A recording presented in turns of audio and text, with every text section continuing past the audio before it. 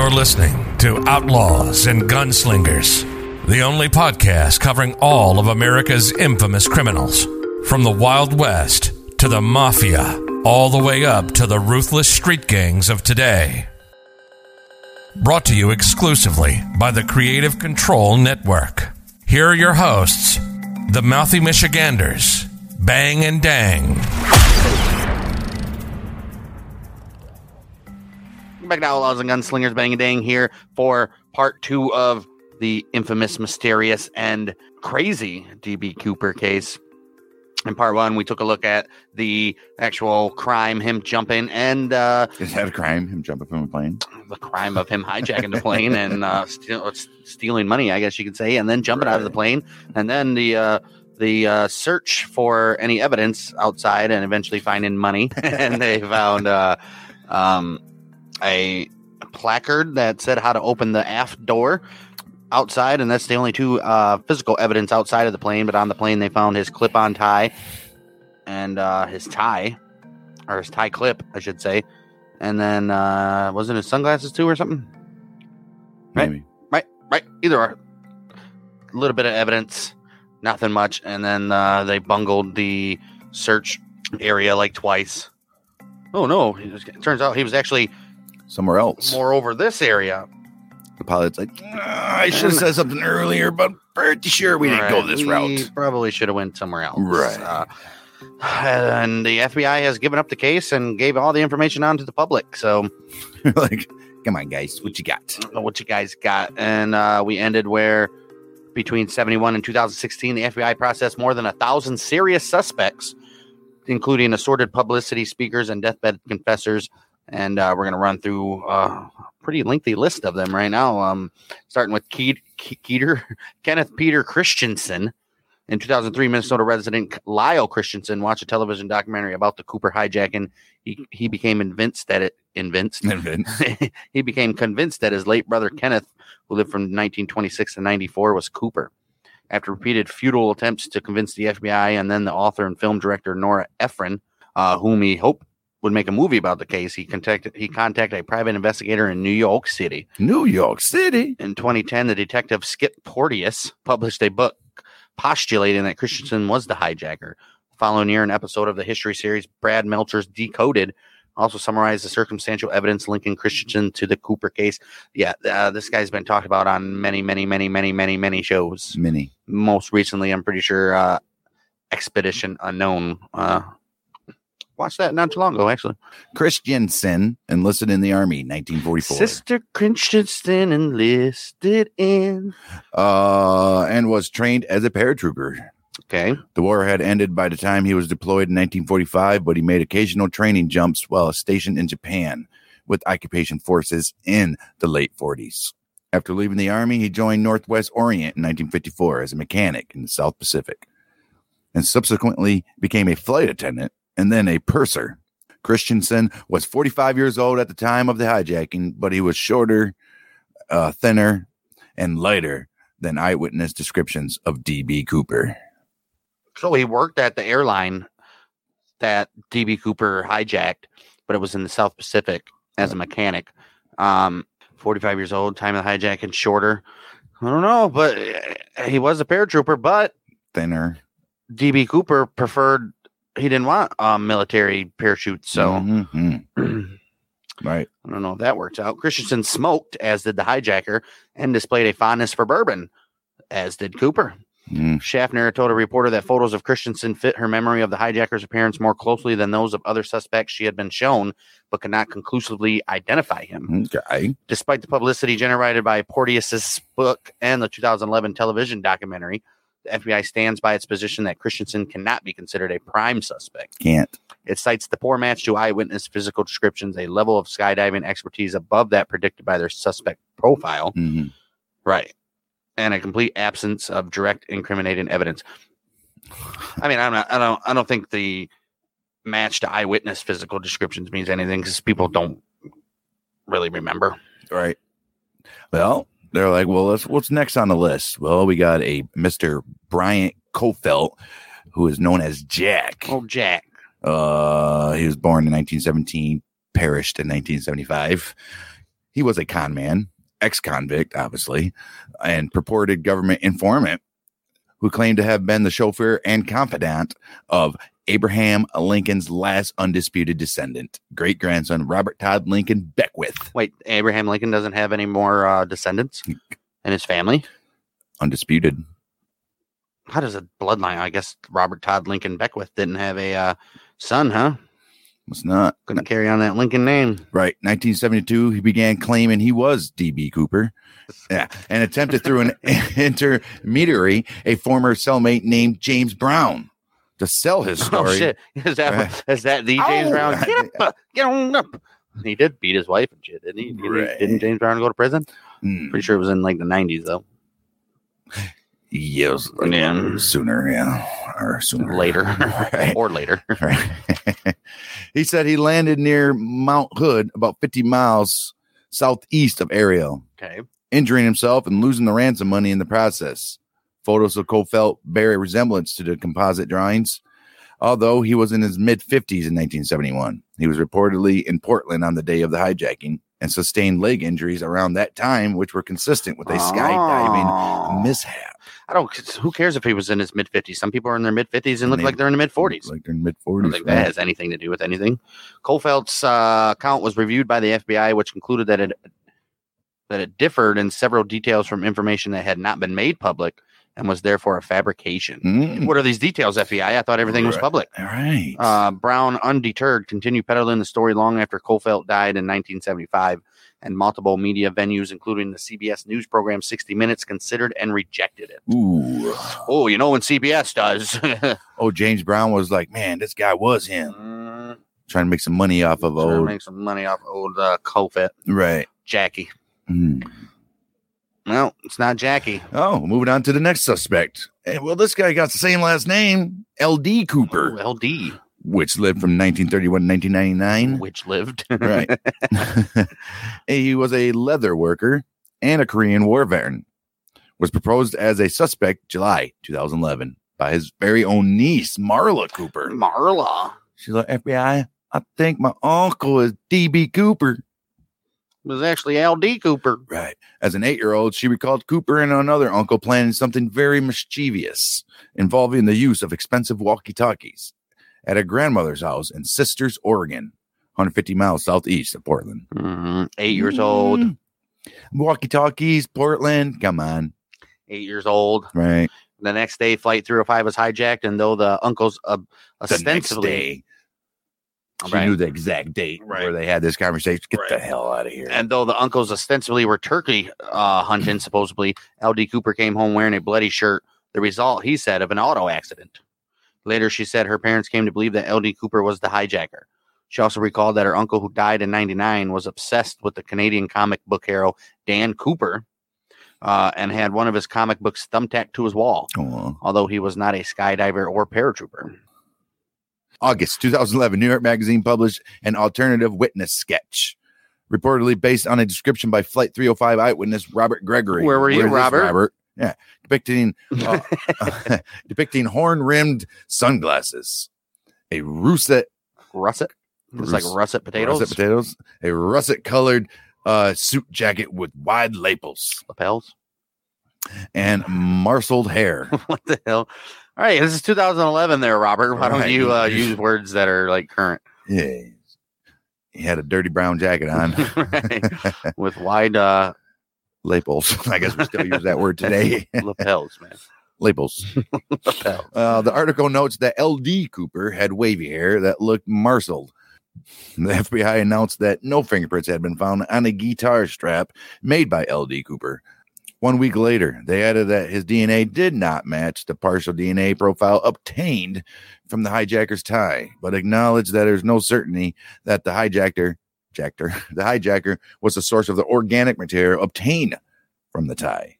They don't know. That's all stupidity. Right. Get the hell out of here. FBI. That brings us to Barbara Dayton, who lived from 1926 to 2002, was a recreational pilot and University of Washington librarian who was born Robert Dayton. Served in the U.S. Merchant Marine and then the Army during World War II. After discharge, he worked with explosives in the construction field and aspired to be a professional airline career. but could not obtain a commercial license to fly a said plane. So sorry, Barbara. Maybe that's, well, he said it didn't have a grudge, so it can't be that. Mm-hmm. You can't obtain a commercial pilot's license, so that's not a grudge. All right. Well, Dayton underwent gender reassignment surgery. Of course he did in 1969 and changed his name to Barbara. They had that back then? I guess. He claimed to have staged the Cooper hijacking 2 years later, disguised as a man, in order to get back at the airline industry. Wait a minute. Yeah, there's no grudge. No, I'm trying to wrap my head around this. All right. Claimed to have staged a Cooper hijacking 2 years later, disguised as a man. You can't be disguised as a man if you're a man. Right. And to get back at the airline industry and FAA for not granting him his license when I just said that. When the lady was like, "There a grudge?" He's like, "No grudge. No grudge. I don't have a grudge." No, not against you. It's just, what do you say? I don't have a grudge against this airline. I just have a grudge. Against the airline. So maybe, the grudge was against the industry and the FAA. Wasn't the airline itself. Right. Mm-hmm. Well, airline industry. Right. And the FAA. So we lied then. They lied. If it is this Robert Dayton or whatever the hell his name is. Right. He was like, they think they did this because the insurmountable rules and conditions have prevented him from becoming an airline pilot. So they're like, I can see this guy being a little mad. Dayton said like, forgive me that the rules and conditions to become a airline pilot are a little too tough for you to get. Sorry. Right. You want me to relax the rules so you can fly? No, can't do it, bud. Dayton said, I mean, he did have gender reassignment surgery already, so he's one of the woke ones, right? And want everything handed to him, just like today. So exactly, 1969 as well too. That was the movement of the douchebags. Dayton said that the ransom money was hidden in a cistern near Woodburn. Hidden in a cistern, a suburban area south of Portland. So he put it in a cistern near Woodburn. It would burn in a cistern. Right. But eventually recanted the entire story. He's like, you remember that story I told you about me being DB Cooper? It ain't true. Nope. No, just remember when I said I was a girl? Why are you telling me this now? Well, I just learned that hijacking charges could still be brought up. Sorry, all you wokesters out there, if you're offended. Not really. Remember I told you that I was really a female? Remember when I told you I was a girl? I lied about that too. Well, guess what? We're supposed to trust the science, and science says that it's not possible. Science says that was a lie. Right. The FBI has never commented publicly on Dayton, who died in 2002. So Dayton was like, I did this. I'm DB Cooper. I'm the first transgender DB Cooper. Wait. There still can be charges? You'd never believe this. Just kidding. I thought because I'm trans. Just a joke. Right. I can get away with anything.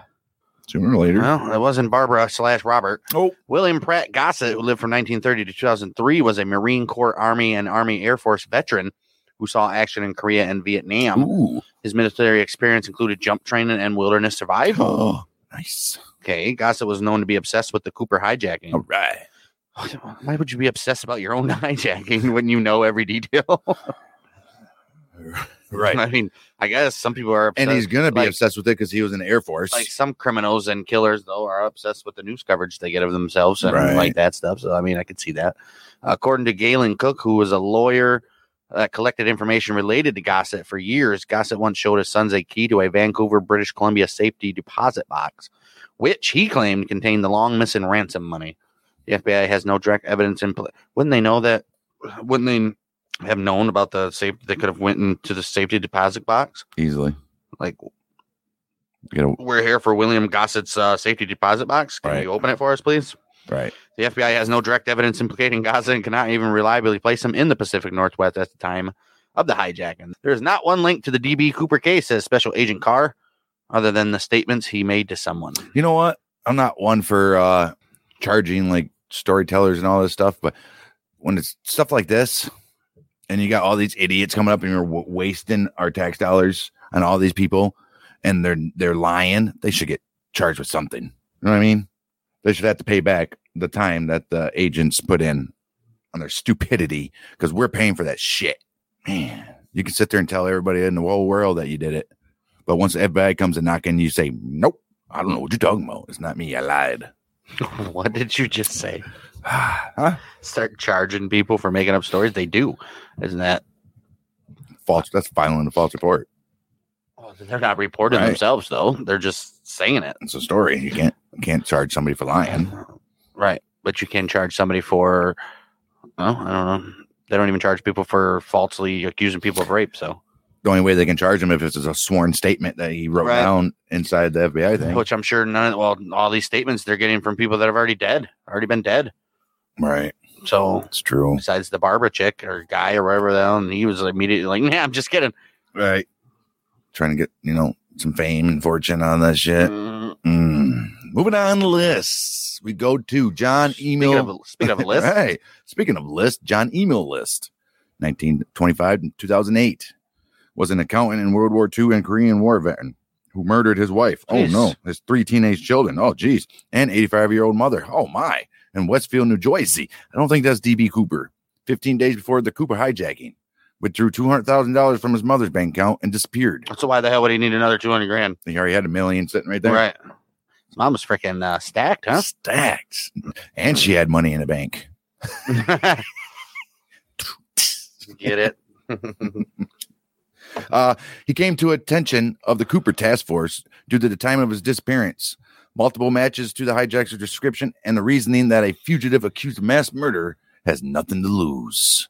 After his capture in 1989, List admitted to murdering his family, but denied any involvement in the Cooper hijacking. If you admit to murdering a family, that's the worst crime in the whole damn world. Why would you not? I don't think the Cooper stuff's going to matter at this point. Right. He's going to be like, hell yeah, I took that damn money. Jumped off that plane like a pro. Although his name continues to appear in Cooper articles and documentaries, no substantial evidence implicates him, and the FBI no longer considers him as suspect. Okay, that was a worthless suspect there. Theodore Ernest Mayfield, 1935 to 2015, was a Special Forces veteran, pilot, competitive skydiver. Okay, now we're getting somewhere.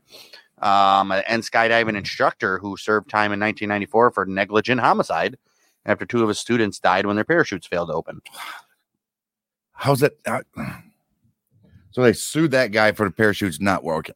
Come on. They didn't sue him. He served time for negligent homicide. I'm assuming they didn't check the parachutes or maintain them properly. I'm assuming something like that. Possible. They didn't, yeah. Later, he was found indirectly responsible for 13 additional skydiving deaths. Oh, my. Due to faulty equipment and training. Yeah, there we go. His criminal record also included armed robbery and transportation of stolen aircraft. Oh, geez. He was even stealing aircraft. And transportation. In 2010, he was sentenced to 3 years probation for piloting a plane 26 years after losing his pilot's license and rigging certificates. Really? This guy, huh? Oh, Teddy. Teddy. Mayfield was suggested repeatedly as a suspect early in the investigation. According to the FBI agent Ralph Himmelsbach, who knew Mayfield from a prior dispute at a local airport. He's like, we're ruling him out. Based partly on the fact that he called Himmelsbach less than 2 hours after Flight 305 landed in Reno to volunteer advice on standard skydiving practices and possible landing zones. So why would they even go and even check this guy out? Himmelsbach should already know instantly. Once that name came up, Mayfield, no, I talked to him. I talked to that dude when the plane landed in Reno. Is that where it landed in Reno to refuel and all that? Refuel was supposed to, right? Before or after he jumped. So how does that rule him out though? He could have easily landed somewhere and called him 2 hours after the flight landed in Reno. So which means he would have had at least 3 to 4 hours that he had before when he had jumped. So and called him just to cover his tracks. Right? Yeah, I should call this guy. Be like, I can lend some of my knowledge of skydiving to him, just to throw him off. Right. 2006, 2 amateur researchers named Daniel Vorak and Matthew Myers proposed Mayfield as a suspect once again, asserting that they had assembled a convincing circumstantial case. They're like, we got it. They suggested that Mayfield called Himmelsbach not to offer advice, but to establish an alibi. Hey, there we go. And they challenged Himmelsbach's conclusion that Mayfield could not possibly had found a phone in time to call the FBI less than 4 hours after jumping into the wilderness at night. Well, I don't know if he jumped. All depends on how big that wilderness was. Wait, they don't make any sense here. Yeah. They suggest that Mayfield called him not to offer advice, but establish an alibi. And then they challenge Himmelsbach's conclusion that he could not possibly have found a phone. That's what I'm saying. That's what I just jumped said. in the wilderness. How you're not going to get out of the wilderness? 4 hours? Of course you could. You know, how big is a wilderness? Who knows if he had outside help? Yeah, it's completely possible that he could have ran out of the wilderness in 4 hours. So to a phone, though? Yeah, why not? Phones weren't just on the side of were they inside of roads in the middle of nowhere back then? Who says he was in the middle of nowhere? Well, if you're in a wilderness, once you come out, you're going to be in the middle of nowhere for a little while. Who says that? Tell me it's not. He didn't have he knew. Obviously, we already established that he knew the terrain and where he was above by the sky, so he would have immediately known where the nearest town was. Could have ran that way, right? Or else, who knows? He could have directed his parachute as far into the wilderness. I mean, you could float on a parachute, so maybe he floated near a town or something. Well, all depends on that wooded area they're at, though. It could be miles over there in Oregon and all that, dude. They're miles. I mean, I guess, but it's plausible. There's no evidence strictly saying he couldn't do it. Either or, I don't know. Did he make it to a payphone in time? Who knows? Mayfield denied any involvement. Oh, he denies involvement. Oh my! And repeated a previous assertion that FBI called him 5 times while the hijacking was still in progress to ask about parachutes, local skydivers, and skydiving techniques. Himmelsbach said the FBI never called Mayfield, by the way. Mayfield further charged that Doverick and Myers asked him to play along with your claim and we'll make a lot of money. Hey, but Doverick and Myers called any inference of collusion a blatant lie. The FBI offered no comment beyond Himmelsbach's original statement that Mayfield, who died in 2015, was ruled out as a suspect early on. Sickening how stupid this FBI is. Yeah, I mean, well, maybe the other guys were just out for money and they knew. Which brings us to who now? Richard McCoy Jr. It kind of looks like the picture, somewhat. Richard McCoy Jr. I mean, Richard McCoy Jr. Maybe he got the shorter eyes together and all that. Anyway, he lived from. I don't know. His face is a little longer than the right sketch. He lived on Earth for a short period of time. He did. 1942 to 1974. Tragically, 32-year-old was an Army veteran who served 2 tours of duty in Vietnam. First as a demolition expert, and later with the Green Beret. As a helicopter pilot. Okay. After his military service, he became a warrant officer in Utah National Guard, an avid recreational skydiver with aspirations, he said, of becoming a Utah State Trooper. Oh, I mean, come on, you can't be aspirations of becoming a trooper and want to rob somebody, can you? Well, on April 7, 1972, he staged the best known of the so-called copycat. So he's a copycat hijacker. Copycat hijackings. He boarded United Airlines Flight 855. Which was a Boeing 27 with F stairs, just like the other one, in Denver, and brandishing what later proved to be a paperweight resembling a hand grenade and an unloaded handgun. He demanded 4 parachutes and $500,000. After delivery of the money and parachutes at San Francisco International Airport, McCoy ordered the aircraft back into the sky and bailed out over Provo, Utah, leaving behind his handwritten hijacking instructions and his fingerprints on a magazine he had been reading. Wow. So he made it. Well, he was arrested on the 9th of April with the ransom cash in his possession. After trial and conviction received. Wow. Judge made a example. Yep, that's the word. Example out of this guy. 45 years. 45. 2 years later, he escaped from the Lewisburg Federal Penitentiary with several accomplices by crashing a garbage truck through the main gate. How do they get the garbage truck? That poor garbage truck driver's probably not living. Or tied up somewhere, right? Or he was in on it. Right. Tracked down Obviously. 3 months later in Virginia Beach. They found him in Virginia Beach, though. Hey, he was living his best life. Right. McCoy was killed in a shootout, though. With the FBI agents. All right. For them. In their 91 book, D.B. Cooper, The Real McCoy. No, was he the real McCoy? No. You think so? The parole officer Bernie Rhodes and former FBI agent Russell Calamy asserted that they had identified McCoy as Cooper. They cited obvious similarities in the 2 hijackings, claims by McCoy's family that the tie and mother of pearl tie clip left on the plane belonged to McCoy, and McCoy's own refusal to admit or deny that he was Cooper. A proponent of their claim was the FBI agent who killed McCoy. He said, when I shot Richard McCoy, he said, I shot D.B. Cooper at the same time. Did he, though? Come on. The dude was, D.B. Cooper was described as calm and all that stuff, like he's going to be getting in a shootout and escaping from prison and all that shit. Get out of here. This guy kept a low profile. Right. Come on now. Guarantee it. I shot DB Cooper at the same time. If he did survive it, he calmly walked into town and got a hotel room at a little tiny and chilled. Right. And did nothing for a week because he hurt himself. Ran into a tree. Probably more. Right. I don't know what the hell he did because chilled for a while. I don't think any of that money has ever been recovered. Been flagged as being spent anywhere. So unless he did get picked up somewhere. They said no matter how long you wait for 24 hours, right? I'll show up sooner or later. You just wait there. He shows up on that road and he gets on and he goes. Who knows? Or he's still hanging in a tree till this day somewhere. Could be. Although there is no reasonable doubt that McCoy committed the Denver hijacking, the FBI does not consider him a suspect in the Cooper case because of mismatches in age and description. See, that means nothing. Right. A level of skydiving skill well above that thought to be possessed by the hijacker. Means nothing. Right. And credible evidence that McCoy was in Las Vegas on the day of the Portland hijacking. That means something. That means a little something. Credible evidence, I guess. And at home in Utah that very day, having Thanksgiving dinner. Oh, Jesus. With his family. Yeah, it wasn't him. Get out of here. Get out of here. Wait a minute. They have credible evidence that McCoy was in Las Vegas on the day of Portland, right? But they say he was at home in Utah the day after.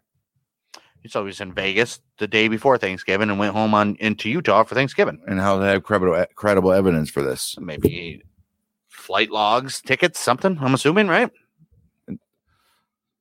Got to be. Something like that. Right. Well, move us on to Sheridan Peterson, who 1926 to 2021 just passed away. Served in the U.S. Marine Corps during World War II and was later employed as a technical editor at Boeing, based in Seattle. Investigators took an interest in him as a suspect soon after the hijacking or skyjacking because of his experience as a smoke jumper and love of taking physical risk, as well as a similar appearance and age to the Cooper description. I mean, his forehead's kind of big, like the drawing. His nose is actually pretty similar. Everything's similar. His eyes, you can tell how the glasses would be crooked like they are because look at his ears. It's true. They made the ears seem like they're crooked. His mouth, I guess, would be. Yeah, I mean, it's got pretty similarities. His face is not as thin, but he's older though.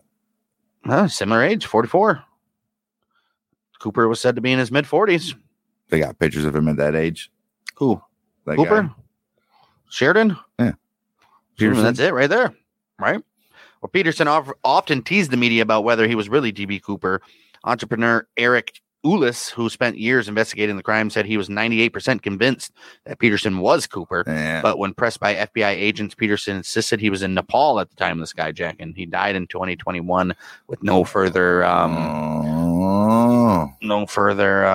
evidence or anything. Wow. So we get another FBI sketch of DB Cooper from 1971, and they're comparing it to, this time, a 1970 Army ID picture of Robert Rackshaw. So we see that. I mean, if that's a different sketch that isn't commonly the one, but right. Same hairdo. Yeah. So they keep on changing the sketch to make it look. There's only two. The one, right? This one and the other one. I mean, I guess, but I mean, anybody can look like. Well, I mean, I could put a picture of me up there and with the little hairdo and the same hairdo and all that stuff, and it would kind of look similar. And now our FBI has to take a look at Robert Wesley Rackshaw. Rackstraw. And they will just recently died as well. He lived from 1943 to 2019, and FBI will find out that he was a retired pilot, ex-convict who served on an Army helicopter crew and other units. Darren, you guessed it, Vietnam. He came to the attention of Cooper Task Force in February 1978 after he was arrested in Iran and deported to the United States to face explosive possession and check-kiting charges. What's check-kiting? I'm assuming passing fake checks. Check fraud. Right. Several months later, while released on bail, Rackstraw attempted to fake his own death by radioing a false Mayday call and telling controllers that he was bailing out of a rented plane over Monterey Bay.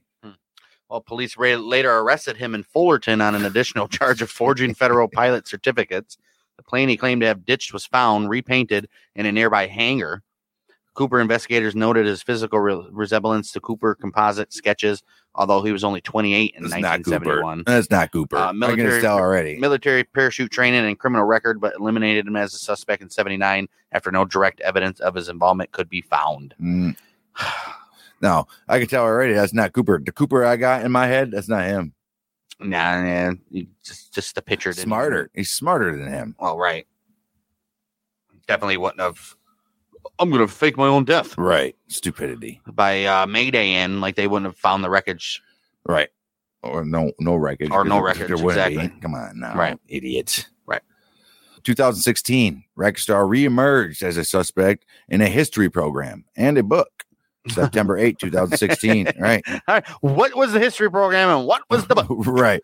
September 8, 2016, Thomas Colbert, the author of the book. Bet you the history program was... Oh, no. They'll probably tell us. Anyway, 2016, Rackstar reemerged. We said that. History program and a book. History Channel program, by the way. Right. September 8th, 2016, Thomas J. Colbert, the author of the very book, and attorney Mark Zaid filed a lawsuit to compel the FBI to release its Cooper case file under the Freedom of Information Act. Mm-hmm. The suit alleges that the FBI suspended active investigation of the Cooper case in order to undermine the theory that Rackstraw is D.B. Cooper, so as to prevent embarrassment to the Bureau's failure to develop evidence sufficient to prosecute him for the crime. I mean, that's not. We all know the Federal Bureau that's not far off of what the FBI would do, to be honest with you. So the FBI that we all came in the know from 1880 to now. There was no FBI in 1880. Well, same thing. From Prohibition till now, yes. So Prohibition till now, we know how they handle things. Especially Herbert was still not Herbert. J. Edgar was still in charge at that time. So the FBI does not have a very good track record right now. So in 2017, Colbert and a group of volunteer investigators uncovered what they believed to be a decades-old parachute strap at an undisclosed location in the Pacific Northwest. Undisclosed. This was followed later in 2017 with a piece of foam suspected to be in part of Cooper's parachute. Why is it undisclosed? Right. I mean, come on. That tells you everything you need to know right there. Get the hell in January 2018, Tom and Donna Colbert reported that they had obtained a confession letter originally written in December of 1971 containing codes that matched 3 units Rackstraw was a part of while in the Army.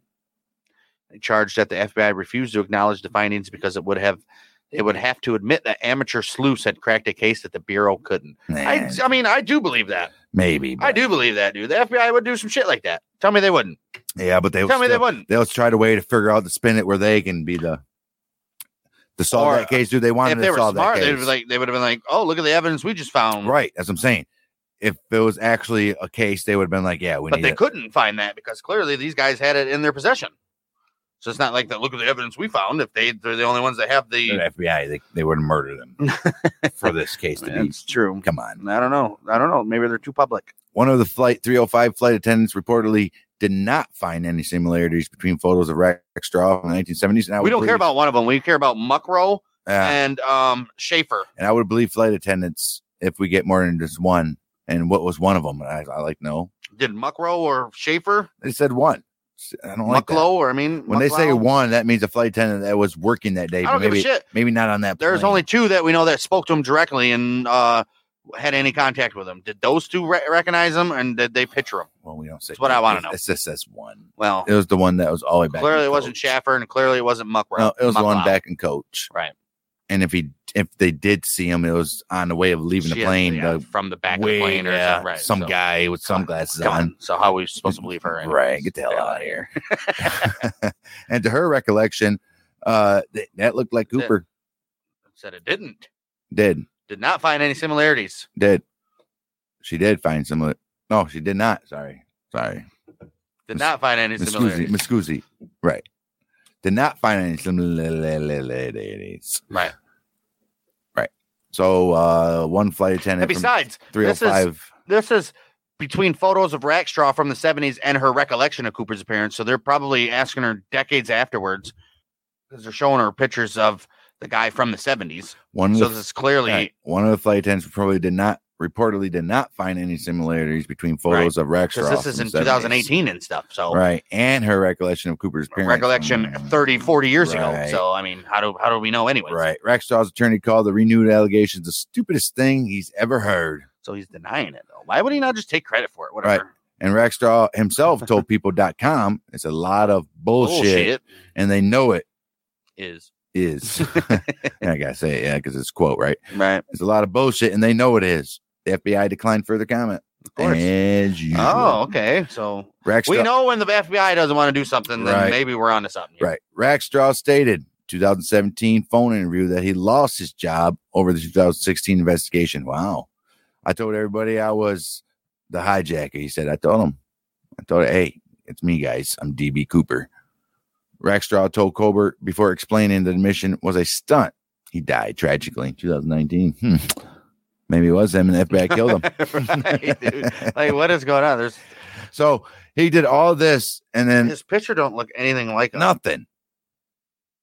And they weren't even going to charge him. Too young. And they weren't even going to charge him with anything now, right? No, he was only, I don't know. He was only 28 in 1971, though. And the guy said they looked like his mid-40s. That guy right there at 28 does not look like a mid-40s. No, he looks like he's 28. Right. So I don't know. Maybe it was just a big old ruse. Well, at least Walter R. Recca from 1933 to 2014 is when he lived. He was a Michigan native, military veteran, and original member of the Michigan parachute team. Hey. He was proposed as a suspect by his friend Carl Lauren at a press conference on May 17th. Was he his friend? Right. The friend should be in quotation marks. Well, he was already dead. It was at a press conference on May 17th of 2018. In 2008, Recca told Lauren via recorded phone call, that he was the hijacker. He gave, out of nowhere, I guess. Well, he gave Lauren permission in a notarized letter to share his story after his death. Why didn't he do it soon? Yeah, but 4 years, Michigan, dude, that seems more credible, right? Traveled somewhere else, right? That he wouldn't be like in his home area. I want to hear this. He also allowed Lauren to tape their phone conversations about the crime over a 6-week period in late 2008. In over 3 hours of recordings, Recca shared details about the hijacking before they were publicly known. He also confessed to his niece Lisa's story. So he's sharing details that weren't publicly known at the time. So how would he known? Do we got something here? Well, okay. From Recca's description of the terrain on his way to the drop zone, Lauren concluded that he landed near Clay Elum, Washington. After Recca described an encounter with a dump truck driver at a roadside cafe after he landed, Lauren located Jeff Osiadax, who was driving his dump truck near Cle Elum at the night of November 24th, 1971, and met a stranger at the Teanaway Junction Cafe just outside of town. Okay. The man asked Osiadax to give his friend directions to the cafe over the phone, and he complied. I remember this from the Expedition Unknown that I watched. Yeah. Okay. They investigated this. Recca reportedly confirmed that Osiadax was the man at the cafe. After seeing a photo Lauren sent him, he's like, yeah, I see that guy. All right. According to Lauren, Joe Koenig, Joe Koenig, a forensic investigator, found no evidence of tampering or manipulation and no discrepancies from available FBI records that eliminated Recca as a suspect. Okay. Koenig later published a book on Cooper titled "Getting the Truth." I am DB Cooper. So the FBI hasn't even. They have not dismissed him as a suspect. That's what I'm getting from that. That's what I thought as well. Independent observers who have noted that Cle Elum is well north and east. That's what we were just saying. Right. Flight 305's known flight path more than 150 miles north of the drop zone assumed by most experts. Right. And even further from Tina Bar, where the money was. Further. We were just talking about that. They also point out that Recca, who died in 2014, was a military paratrooper and a private skydiver with hundreds of jumps to his credit. A direct contradiction to the FBI's publicized profile. Right. In response to the allegations against Recca, the FBI said it would be inappropriate to comment on specific tips provided to them, and that no evidence today has proved the culpability of any suspect beyond a reasonable doubt. So now all these other suspects, though, they publicly said that he wasn't a suspect. They're not pursuing him anymore. And they're not pursuing him, and he's not, or he's been dismissed as a suspect. Right. Now they can't. It'd be inappropriate to comment. You commented before, FBI. And this was even, they commented on the guy that died in 2021. And this guy, was in 2014. Right. I don't know. We're gonna have to keep an eye on Mr. That was his name, Walter Recca. Walter Recca. Still alive? No, he died in 2014. We just established that. I wasn't listening. Sorry. He wasn't listening, even though you read half of it. All right. William J. Smith, our next wrong subject, November 2018. The Oregonian published an article proposing William J. Smith, 1928-2018, was his life of Bloomfield, New Jersey. They're like, this guy's a suspect. Here he is. The article was based on research conducted. You think he was dressed in black? Oh, he was dressed in black. Dude's name Will Smith. And he's dressed in black. And he became Agent J. And he became Agent J. Smith. Yeah, dude. What is up with that? Whoa. Oh, look at this. Whoa. Army data analyst who sent his findings to the FBI in mid-2018. Smith, a New Jersey native, was a World War II veteran. The article was based on a research conducted by an Army data analyst. Right. You didn't say that. Oh, well, I forgot that. He sent his findings to the FBI. Right. The article. Right. Well, his findings. Right. Smith, a New Jersey native. That was that. Yep, World War II veteran. After high school, he enlisted into the Navy and volunteered for combat aircrew training. After his discharge, he worked for the Lehigh Valley Railroad. He's like, I'm going to screw the air. I'm going to go with where the train tracks are set. And yeah, we're good to go here. Like, and then he's like, why can't trains just have like off-road tires and they just go everywhere? Yeah, right. How come? Yeah, right. Throwback to our conversation of last episode that you clearly don't remember. Right. And he was also affected by the Penn Central Transportation Company bankruptcy in 1970. Ooh, that sucks. The largest bankruptcy in the United States history at that time. At this time. So the Penn Station, dude. Yeah, okay, yeah. That article proposed that the loss of his pension created a grudge against the corporate establishment and transportation field. There goes the grudge. Oh. He said, I just have a grudge, not against your airline, but I got a grudge. Airline. It also created a sudden need for money. Okay. He was 43 at the time of the hijacking. In Smith's high school yearbook, a list of alumni killed in World War II lists an Ira Daniel Cooper, possibly the source for the hijacker pseudonym. I doubt it. Stupid. The analyst from his high school, though, so he would have known him, I would assume, right? They were both in World War II and from the same high school, so he would have known him, I'm assuming. The analyst claimed that Smith's naval aviation experience would have given him knowledge of planes and parachutes, and his railroad experience would have helped him find railroad tracks and hop on a train to escape the area after landing. But how would he know that a train was coming? He said his name was Dan Cooper. So I'm saying that's what they're trying to get at right there. Right. Dan Cooper. According to the analyst, aluminum spiral chips found on the clip-on tie could have come from a locomotive maintenance facility. Here we go. Another could have. Smith's information about the Seattle area may have come from his close friend Dan Clare, who was stationed at Fort Lewis during the World War II. The analyst noted that the man who claimed to be Cooper in Max Gunther's 1985 book identified himself as Dan LeClaire. Smith and Clare worked together in Conrail in Newark, New Jersey at Oak Island Yard. Everybody from Newark, man. Everybody from Newark knows about Oak Island Yard, right? I would hope so. Smith retired from that facility as a yard master. Oh, he was a master of the yard. The article noted that a picture of Smith on the Lehigh Valley Railroad website showed a remarkable resemblance to Cooper's FBI sketches. The FBI said that it would be inappropriate to comment on tips related to Smith. Which means they were actively looking at him. They never ruled. Right. So far, they have not ruled out William J. Smith or Walter Recca. But then isn't this case, and it hasn't always been, even till now, open to the public? Well, now it is, yeah. But when this... Even what's then now? No. I think it just happened in like 2018 or something when they opened it to the public. Oh, it's 95. He died in 2018. I think we had information before that. I don't know. They're saying it's inappropriate to comment on tips related to Smith, and they wouldn't. It was inappropriate to comment on Recca too. So there's all the ones we read so far, they ruled out officially. All right. The last two, they haven't.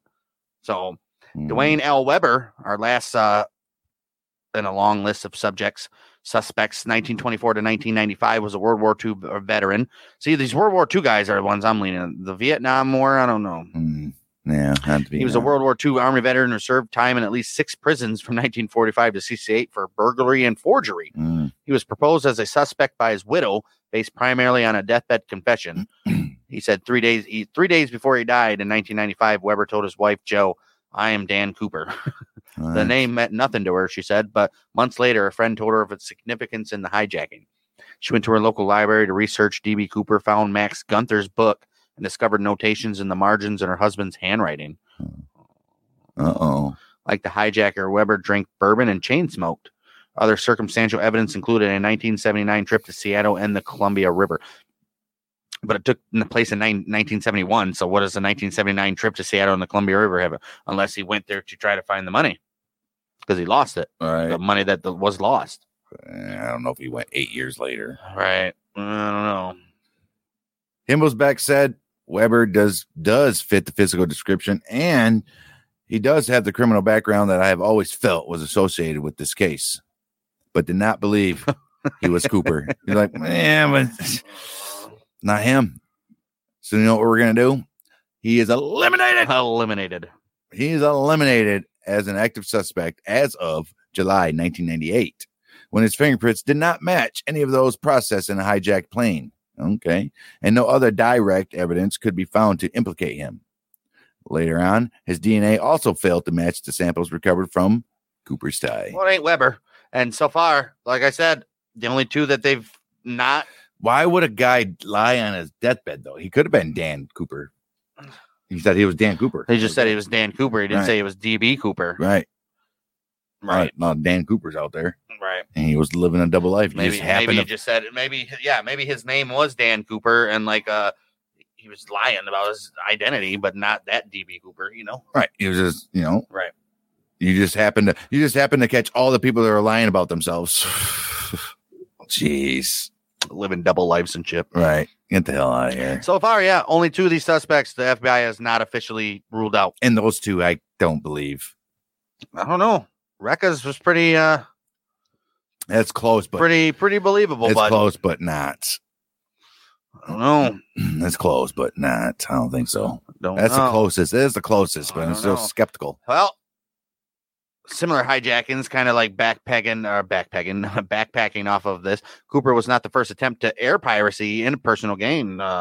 In early November of 1971, just a couple days before that, right, a Canadian man named Paul Joseph Sini hijacked an Air Canada DC-8 over Montana, but was overpowered by the crew when he put down a shotgun to strap on the parachute he had brought with him. What an idiot. Dummy. Cooper's apparent success inspired a flurry of imitators, mostly during 1972. Some notable examples from that year: Garrett Brock Trapnell hijacked a TWA airliner en route from LA to New York. On January 28th, he demanded $306,800 in cash. That's very specific. Right. The release of Angela Davis and an audience with President Richard Nixon after the aircraft landed at JFK International. He was shot and wounded by FBI agents and arrested. Who's Angela Davis? Angela Davis is American political activist. Oh, that's why political motives. Okay. Yeah. Get it. That was what year? It was in 72. That makes sense. Then we get Richard Charles LaPointe. He was an Army veteran and New England beach bum. A little beach bum. And how could you be a New England beach bum? Right. What do you do? You bum three months out of the year? Right. Well, the 20th of January, he decided he was going to board the Hughes Air West Flight 800 at McCarran Airport in Las Vegas. He was brandishing what he claimed was a bomb while the DC-9 was on the taxiway. Did he give the flight attendant a note? Right. He demanded $50,000. 2 parachutes, and a helmet. And it was still on a taxiway. What an idiot. And $50,000. Right. The same year, 71? 72. After releasing the 5-1. After releasing the 5-1. After releasing the 51 passengers and 2 flight attendants, he ordered the plane on an eastward trajectory toward Denver. He said, I want to go to Denver. And he bailed out over the treeless plains of northeastern Colorado. That would be the way to do it. All right. Authorities tracking the locator-equipped parachute, idiots, and his front prints in the snow and mud. Jeez. Well, apprehended him a few hours later. What an idiot. Then it leads us to another McCoy named Richard Dick McCoy, former Army Green Beret, hijacked a United Airlines 727-100 on April 7th of 72 after it left in Denver. What is up with Denver? Right. Diverted it to San Francisco, then bailed out over Utah with $500,000 in ransom money. Wow. He landed safely, but was arrested 2 days later. Oh, you idiot. You could have got away. Could have got away, but he stayed in the area. $500,000. That's over $1 million then. That's close to Like 2 point something million. Right. Yeah. Wow. Because the 200,000 was 1.3 million in 71. Yeah, this stupid idiot. What an idiot. Stupid Idiot. Stupid Richard McCoy Jr. I hope Stupid. all your families failed from all till now. Stupid dick. I hope they're all failures. Frederick Hahnemann used a handgun to hijack. How did people get handguns on a plane? Impossible. To hijack an Eastern Airlines 727 in Allentown, Pennsylvania on May 7th of 72, demanded $303,000. What is up with it? And eventually parachuted into Honduras. Jeez. What? So this was already going to Honduras, his country of birth. Oh, a month later, the FBI in pursuit.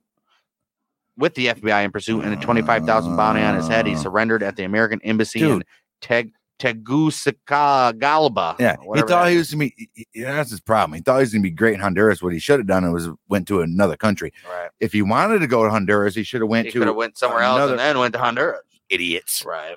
So we're moving on to the next suspect, or Well, not suspect no the more. next, These guys are copycatters. Right. Martin McNally. He's an unemployed service station attendant. He used a submachine gun on the 23rd of June to commandeer an American Airlines 727 en route from St. Louis to Tulsa. And he was like, no, we're diverting this plane. Guess where we're going? Eastbound and down. We're going to Indiana, said nobody. Indiana. Yep, that's what Martin McNally said. We're going to Indiana, buddy. Well, from St. Louis to Tulsa and then diverted it to Indiana. Right. He was like, guess what? Divert this plane. Doesn't Where? you know that fuel exists? Like you can't just divert it wherever you want. Well, he was like, I'm going to bail out here with my $500,000. $500,000. So he bailed out. Well, McNally lost the ransom money as he exited the aircraft, but landed safely near Peru, Indiana, and was apprehended a few days later in Detroit. Jeez, this dude was just everywhere, wasn't he? What an idiot. Well, 15 hijackings similar to Cooper's, all unsuccessful, were attempted in 1972. Wow. With the advent of universal luggage searches. Dang, he set off a freaking a TikTok trend. What do they call it? A trend? A TikTok challenge, right? He set off. Yeah. It's the TikTok hijack challenge, baby. Right. But with the advent of universal luggage searches in 1973, it took a whole 2 years. Right. So be like, hey, we should probably search these people's luggage. The general incidence of hijackings dropped dramatically. Well, no shit. Right. There were no further notable Cooper imitators until July 11th of 1980, when Glenn K. Tripp seized Northwest Flight 608 at Seattle Tacoma. Oh, right in the same area, demanding $600,000 or $100,000 by an independent account. That's a hell of a discrepancy there. Right. 2 parachutes and the assassination of his boss. Damn. Whoa. No, don't worry that I want. Wait a minute. Hey, $600,000 is cool and all, but I mean, I can give you 2 parachutes. If you want 10 parachutes, I'll give you 10 parachutes. But dude, we're not going to assassinate your boss. Holy shit. I want to see it. The murder of my boss right on the tarmac. Right on the tarmac. So actually, I want you to throw him into the jet engine. Is what I want you to do. Oh my god! Oh my! Hey, quick thinking. Who is this guy? This is Glenn K. Tripp. He was on a trip that you ain't day. getting. A quick thinking flight attendant secretly drugged Tripp's alcoholic beverage with Valium. Ooh! After a 10-hour standoff, during which Tripp reduced his demands to 3 cheeseburgers and a ground vehicle in which to escape. This dude was high on volume, and he's like, "Dude, I'm fucking hungry, dude." He's like, "What did I tell him earlier, dude? You want to kill your boss?" He's like, "Wait a minute, like, I'm just freaking hungry, dude. I need 3 cheeseburgers and a car to escape. Okay? I just want some cheeseburgers and a car to get out of here and go to another restaurant." Sure, they want to know how many. 3. 3. Jeez. He was later apprehended. Tripp would later attempt to hijack the same Northwest flight on January 21st of 83, and this time demanded to be flown to Afghanistan. Jeez. No, This dude wants to refuel 15 This times. is like the most outrageous demands in ransom history, dude. First, I'll let you assassinate my boss. They're like Afghanistan, and then go to Afghanistan. What the hell is in Afghanistan? When the plane landed in Portland, he was shot and killed by FBI. I hope so. Yeah, I'm sorry. What an idiot! What an idiot! This guy. Jeez. Afghanistan. 3 cheeseburgers. Wow. Ain't that the stupidest? Wow. The Cooper hijacking marked the beginning of the end for unfettered and unscrutinized commercial airline travel. Right. Well, thank you, Cooper. Right. You're the reason why TSI exists, or TSA, or whatever the hell they're called, exists now. Despite the initiation of the federal Sky Marshal program the previous year, 31 hijackings were committed in the United States airspace in 1972. 70s were crazy for hijacking. 19 of them were the specific purpose of extorting money, and most of the rest were attempts to reach Cuba. Mm. In 15 of the extortion cases, the hijackers also demanded parachutes. Okay. Obviously, I would expect them all to order parachutes. Right. Well, there was unless they had 15 out of the 19 did. So the 4 had them themselves, right? I mean, early 1973, the FAA began requiring airlines to search all passengers and their bags amid multiple lawsuits charging that such searches violated the 4th Amendment. Right. Forfeit and seizures. Search and seizures. Search right? and seizures, baby. Federal courts ruled that they were acceptable when applied universally. Right. So they're doing it to everybody, so it can't be discrimination or anything Right. like that. So, right. You know what? If you're in the airport, I'm not going to check your luggage or anything. But once you cross that little line right there that you're going to get on my plane, guess what, bud? Checking your luggage. Yeah. They're like, fair. Fair. All right. That's fair. Amid multiple lawsuits charging that such searches violated the 4th Amendment against search and seizure, right? Federal courts ruled that they were acceptable when applied universally, right? And then and when limited to searches for weapons and explosives, right. Only 2 hijackings were attempted in 1973, both by psychiatric patients. One hijacker was named Samuel Beek. Was it Beck or Beek? Beck. I think it's Bick. Bike. Or Bick. Yeah, I think it's Bike or Bick. Right? I think it's Bick. BYCK. Intended to crash the airliner into the White House. And he's like, I want to kill President Nixon. What's your plan? To kill President Nixon? President Nixon. Well, due to multiple copycat hijacksons. Jacksons.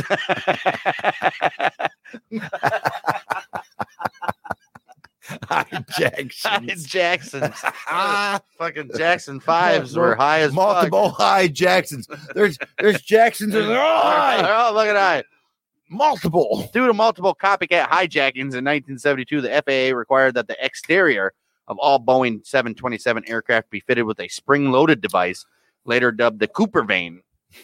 That prevents lowering of the aft air stair during flight. Well, there you go. Come on. The device consists of a flat blade of aluminum mounted on a pivot. The pivot is at the center of the blade. The vane is fastened to the forward end of the blade forward of the pivot and extends away from the fuselage. The long edge of the vane is perpendicular to the blade. It's okay. When the airplane is in flight, the force of air pushing against the vane exceeds the resistance of the spring and rotates the vane and blade without the pivot so that the vane becomes parallel with the airflow. I don't know what any of this means. This places the portion of the blade aft of the pivot over the edge of the air stair and physically blocks the air stair from opening. So they place a subject there that stops it from opening. Oh, Lord. Oh, Ruggin. If anybody followed along, good for you. But if you're on Patreon, at least you can see an example of it. Right here. It's a lock. This is on the unlocked position. So this comes over here. Right. This comes over here. Yeah. And locks it so you can't put it open. Obviously, it's a freaking. But it's from the. It's the force of. Right. It was an in-flight, the force of air pushing against the vane. So when you're flighting, this is forcing it here. All right. And then it prevents it from opening. Right. So it's not happening. Right.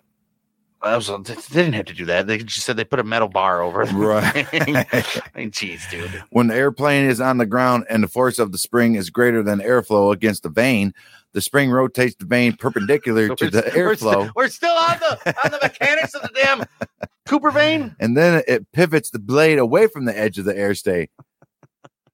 This allows normal operation of the airstay on the ground. Operation of the vane is automatic and cannot be overridden from within the aircraft. Right. As a direct result of the hijacking, the installation of peepholes was mandated in all cockpit bathrooms. This enabled the cockpit crew to observe passengers without opening the cockpit door. On April 23rd, 2013, Earl J. Cossey, the owner of the skydiving school that furnished the 4 parachutes that were given to Cooper, was found dead in his home in Woodinville, which is a suburb of Seattle. His death was ruled a homicide due to blunt force trauma to the head. The perpetrator remains unknown. Some commenters allege possible links to the Cooper case, but authorities respond that they have no reason to believe that any such link exists. I doubt D.B. Cooper was going to go to the skydiving place that gave him his parachutes and kill him. Woodinville officials later announced that burglary was most likely the motive. Ain't that ironic, though? Right. Just dies off of murder. That's crazy. Yeah. Given all that we said in this episode, I think there's 2 suspects that are plausible. Maybe 1, not 2. I go Walter 1. Recca, maybe the Recca. Michigan guy, right? Or the recorded phone call, and he knew stuff of the story that weren't publicly known yet. Right. And the FBI said it's irresponsible, inappropriate to comment on specific tips to him. Right. And then Will Smith as well. Right. Which the FBI said the same thing. Agent J. And Dan Clear. I mean, we got a couple things. All the rest of them, I think, are bullshit. Just people looking for notoriety and just dumb shit, just to try to get their names out there. And a lot of them were like authors and paper guys trying to backing them up, trying to get their names out there to be popular and shit. Right. I don't believe any of them. No, it was garbage. But Recca and William J. Smith, I don't know. Maybe just Recca. I delete Smith. Yeah, but Recca for sure. But I don't know if it's him though. Two of those 2 guys though. FBI inappropriate to comment. That tells you a lot right there that you need to know. Inappropriate to comment. I guess after 2 parts of DB Where Cooper, is DB Cooper, and was he ever apprehended, or is he still out there today? That's what I'm saying. Would he be out there today? At 71, he was 40. Well, for sure, he'd be about 80 something. Maybe like 90. He's in his mid 40s in 71, 81, 91, 2001, 2000, like 100, 11, 2020. No, he'd be like 95, 95-ish, 90s. He was in his 40s when it happened. If he's still alive now. All right.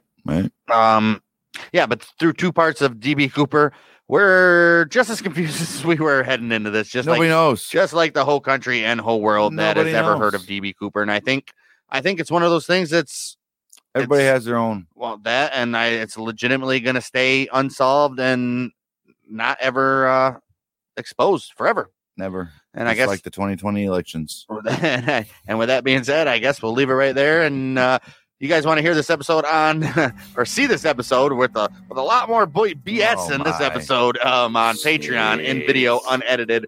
Patreon.com/bangdang. We will be back next week we're not really sure yet on this episode, Outlaws and Gunslingers, but we will be back next week. You mark my words on that one. We're the Mouth of Michiganders with Bang Dang.